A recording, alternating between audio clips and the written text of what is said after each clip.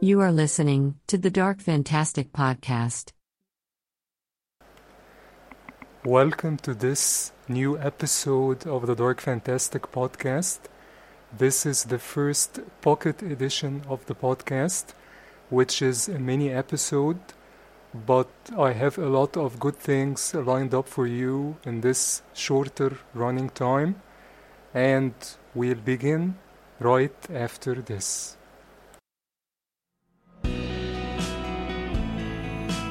Summer 1990. A teenage boy in trouble. An evil that only comes out at night. Only a straight-to VHS movie can save him. From A. Kale, the author of Beware the Night. Bad Dreams. A thrilling horror novel, now available on Amazon. Rated PG-13 for some thematic elements and mild violence.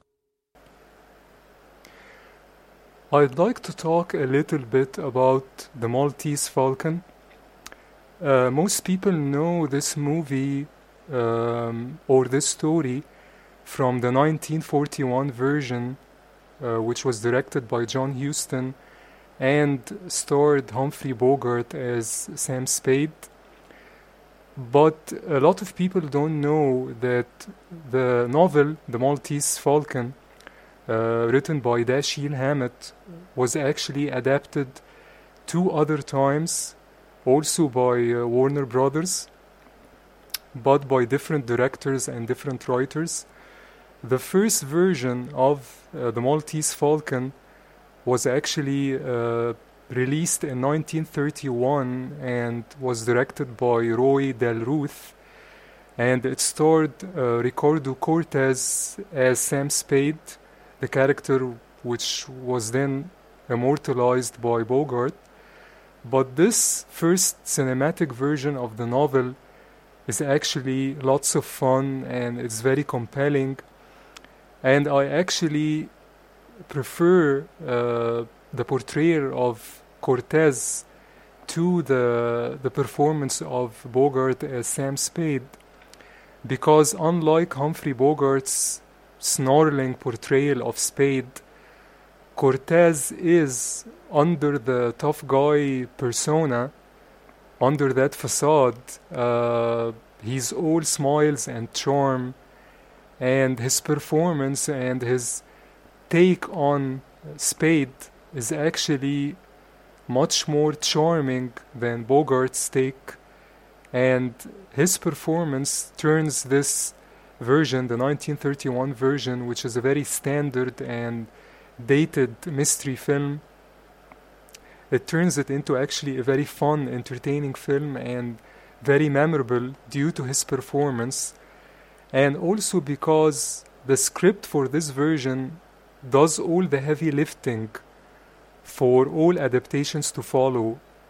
And John Huston's famous adaptation, the 1941 version, borrows heavily from the structure of this version, and with the exception of some of the characterization of the side characters and a different ending, the main difference between the 1931 version and the 1941 version is basically the tone of the movie. Led by the performance of Cortez as Sam Spade, which is a very light-hearted portrayal, this version is less morally complex, and as I mentioned, under Roy Del Ruth's direction, it's technically much less polished than the 1941 version.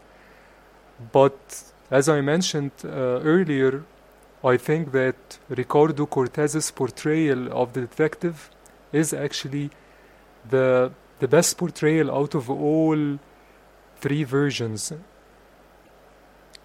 The next version to come out was Satan Met a Lady, which came out in 1936, and thanks to an energetic script and great support from a young Betty Davis as the femme fatale, and great direction by cinematic wizard William Dietrell, this adaptation of the novel is just a blast. It's very fast-paced, and it's probably, which is, again, I know is gonna be a bit controversial, it is actually the most entertaining out of the three versions, because Dietrell's direction and the way the characters are handled here, especially Warren William as Ted Shane, which is a renamed version of Sam Spade. William plays Shane or Spade as a sleazy con artist, and he just blasts through the movie with a lot of charm, and his character, although very, sleazy, and he's not really a knight in shining armor, like the Bogart version, although the Bogart version wasn't really that, lily white, but here it's just the detective character. He has no scruples almost whatsoever, which of course sets a completely different tone to the whole movie than all the other versions. But it's such a fun movie because it's basically all involved, although they give it a lot of energy, and Bette Davis is terrific. I think her performance and her portrayal of the femme fatale character is again the best out of all three versions, and the direction here is just great. Although it's not, maybe the cinematography is not as polished as in the John Huston version, although both versions are shot by Arthur Edison. Dietrell's direction is just so fast-paced, so kinetic, so snappy, and he was known for this kind of style. This quick editing, somewhat quick, of course, because it's relatively speaking compared to other movies that came out at that time. Now, of course, his style is slow compared to the very, very, very fast-paced, quick MTV style editing that we see in movies, or in a lot of movies nowadays. But relatively speaking, his style is fast. His editing style, his shooting style, the way he blocks the scenes, the way he stages everything, is just so snappy, so quick, which is something arguably that director John Huston struggles with in his version. But Satan Met a Lady is just a very original take on the Maltese Falcon story, and it is one that is really worth rediscovering. It's just lots of fun. The final version I'm gonna talk about, which is the most famous version, is the 1941 version of the Maltese Falcon, directed by John Huston, who also adapted the novel, and he wrote the screenplay, and it stars Bogart as Sam Spade and Sidney Greenstreet as the Fat Man, and Peter Lorre as Cairo. And this version has been analyzed and just praised to death, so there is little point in lingering over its merits. What is fascinating to note, though, is how stagey and confusing this version is, something which all adaptations of the novel struggle with, which begs the question, why is Dashiell Hammett's novel so attractive to filmmakers? Its plot is just overly complex, and its settings are limited, and almost all of its characters are unsympathetic.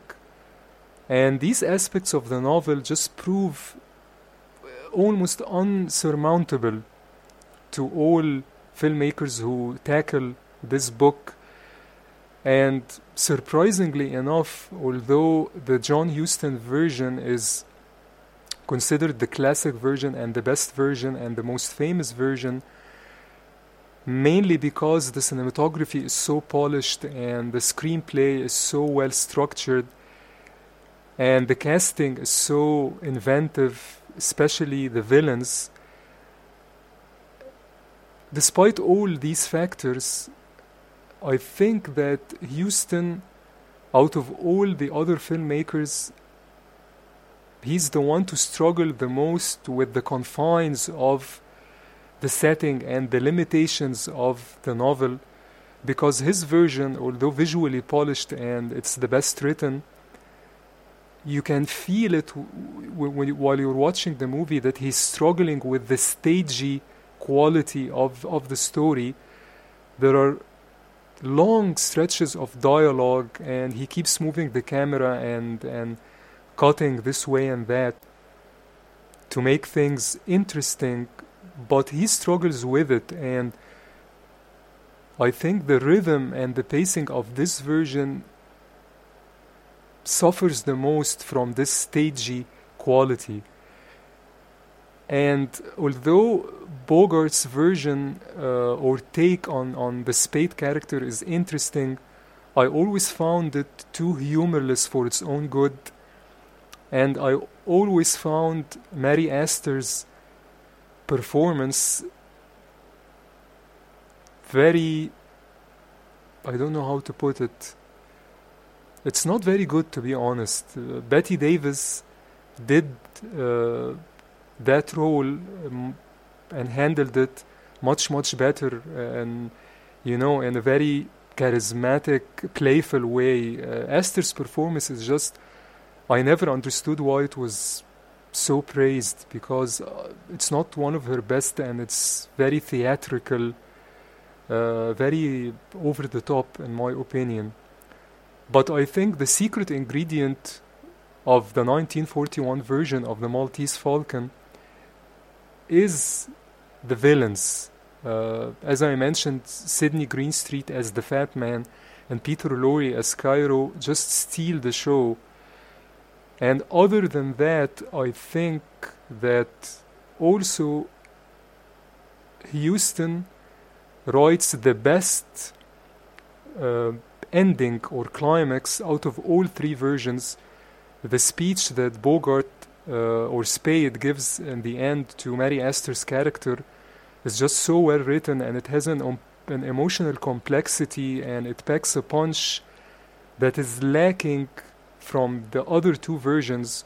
Although the 1931 version with Cortez has a good ending, also very entertaining and very satisfying, but this version, the 1941 version, the ending of this version is just, it's very dramatic, and it packs a punch, and it's somewhat haunting. Maybe, I don't know if it's more or less cynical than the other two versions, but it's more haunting, it's more memorable, and I think that's what makes this version so popular, in my opinion.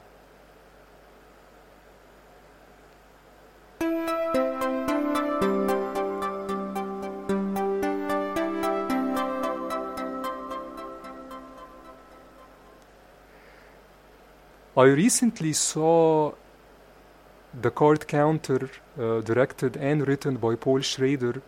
He's one of my favorite filmmakers, and he's always interesting.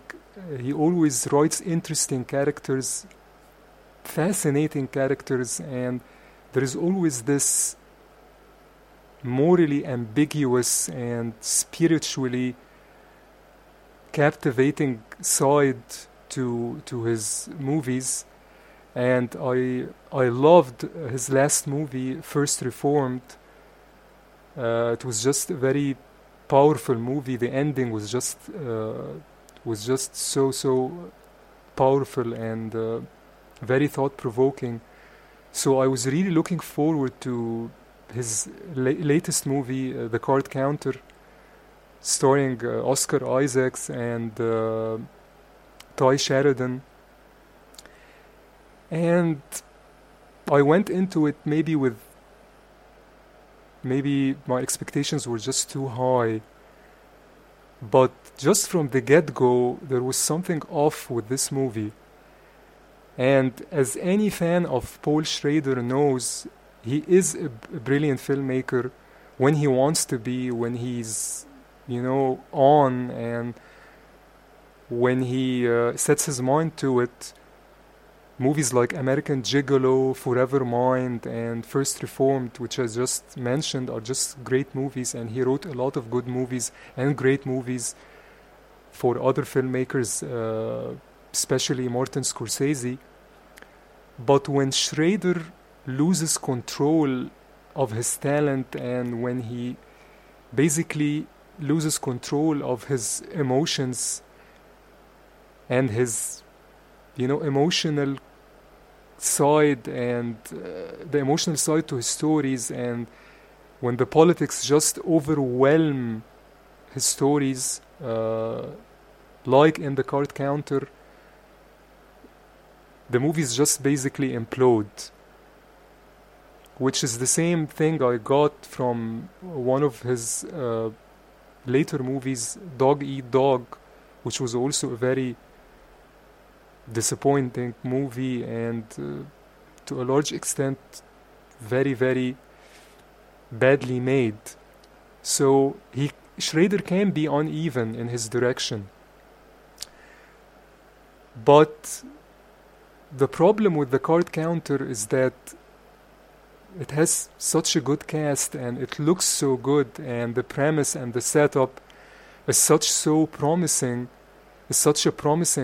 setup, and it's so promising and so intriguing that as it goes along and it goes nowhere, and the political element or the political side, which is actually he makes a very valid political argument, and what he talks about, which I won't get into here, is actually something that's very, very important, and it's worth delving deeper into.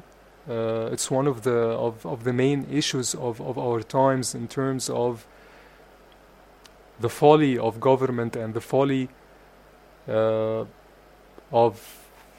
the military in general, the military way of thinking in modern times. So what he's saying is important, and what he's saying is worth saying, but just the way he handles it is so didactic, and it's just so preachy, and the story just isn't interesting. The characters aren't interesting,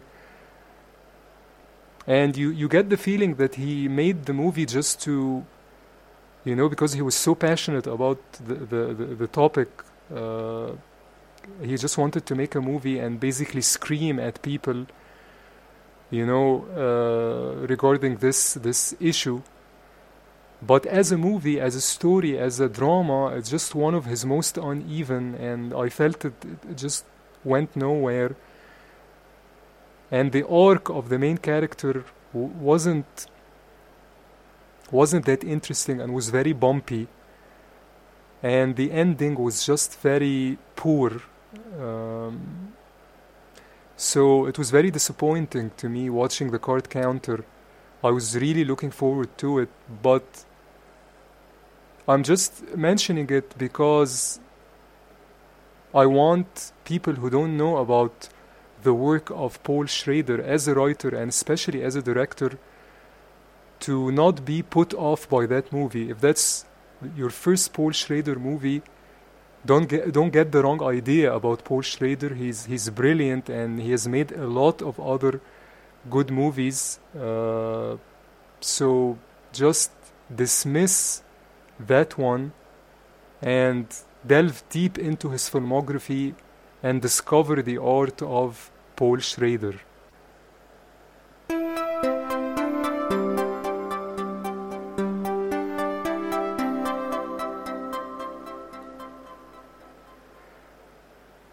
I'd like to end this episode with a clip from a song called The Everlasting Gobstopper, which is a song by The Welt, one of my favorite bands, and it's a criminally underrated band in my opinion.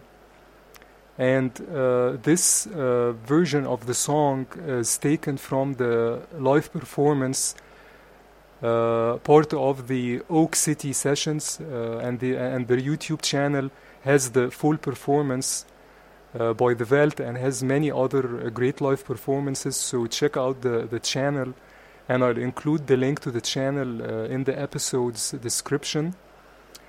So I just wanted to thank you as we come to the end of this episode to listening to this pocket edition of the Dark Fantastic podcast, and I hope you join me again next time.